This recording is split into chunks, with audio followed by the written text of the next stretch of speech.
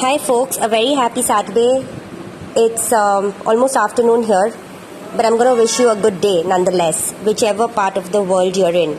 I had a friend over yesterday who's a practicing pranic healer, and I did a video with her on cleansing and healing.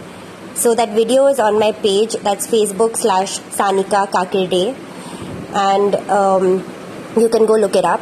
But I'm going to give you a small tip that she shared with me. We spoke about the cleansing and healing properties of the common salt, S-A-L-T, salt, yes. One of the tips that she shared with me was that at the end of a hectic day, the last shower that we have, if we take a last rinse by scrubbing the common salt all over our body and we rinse our bodies, it promotes healthy sleep and overall well-being. It's supposed to remove all the negative energies that we have accumulated through the day. I thought that was an interesting and a very easy one. So yes, that's me sharing that. Let me know what you people think of this, and I'll catch you really soon. Have a great day. Ciao.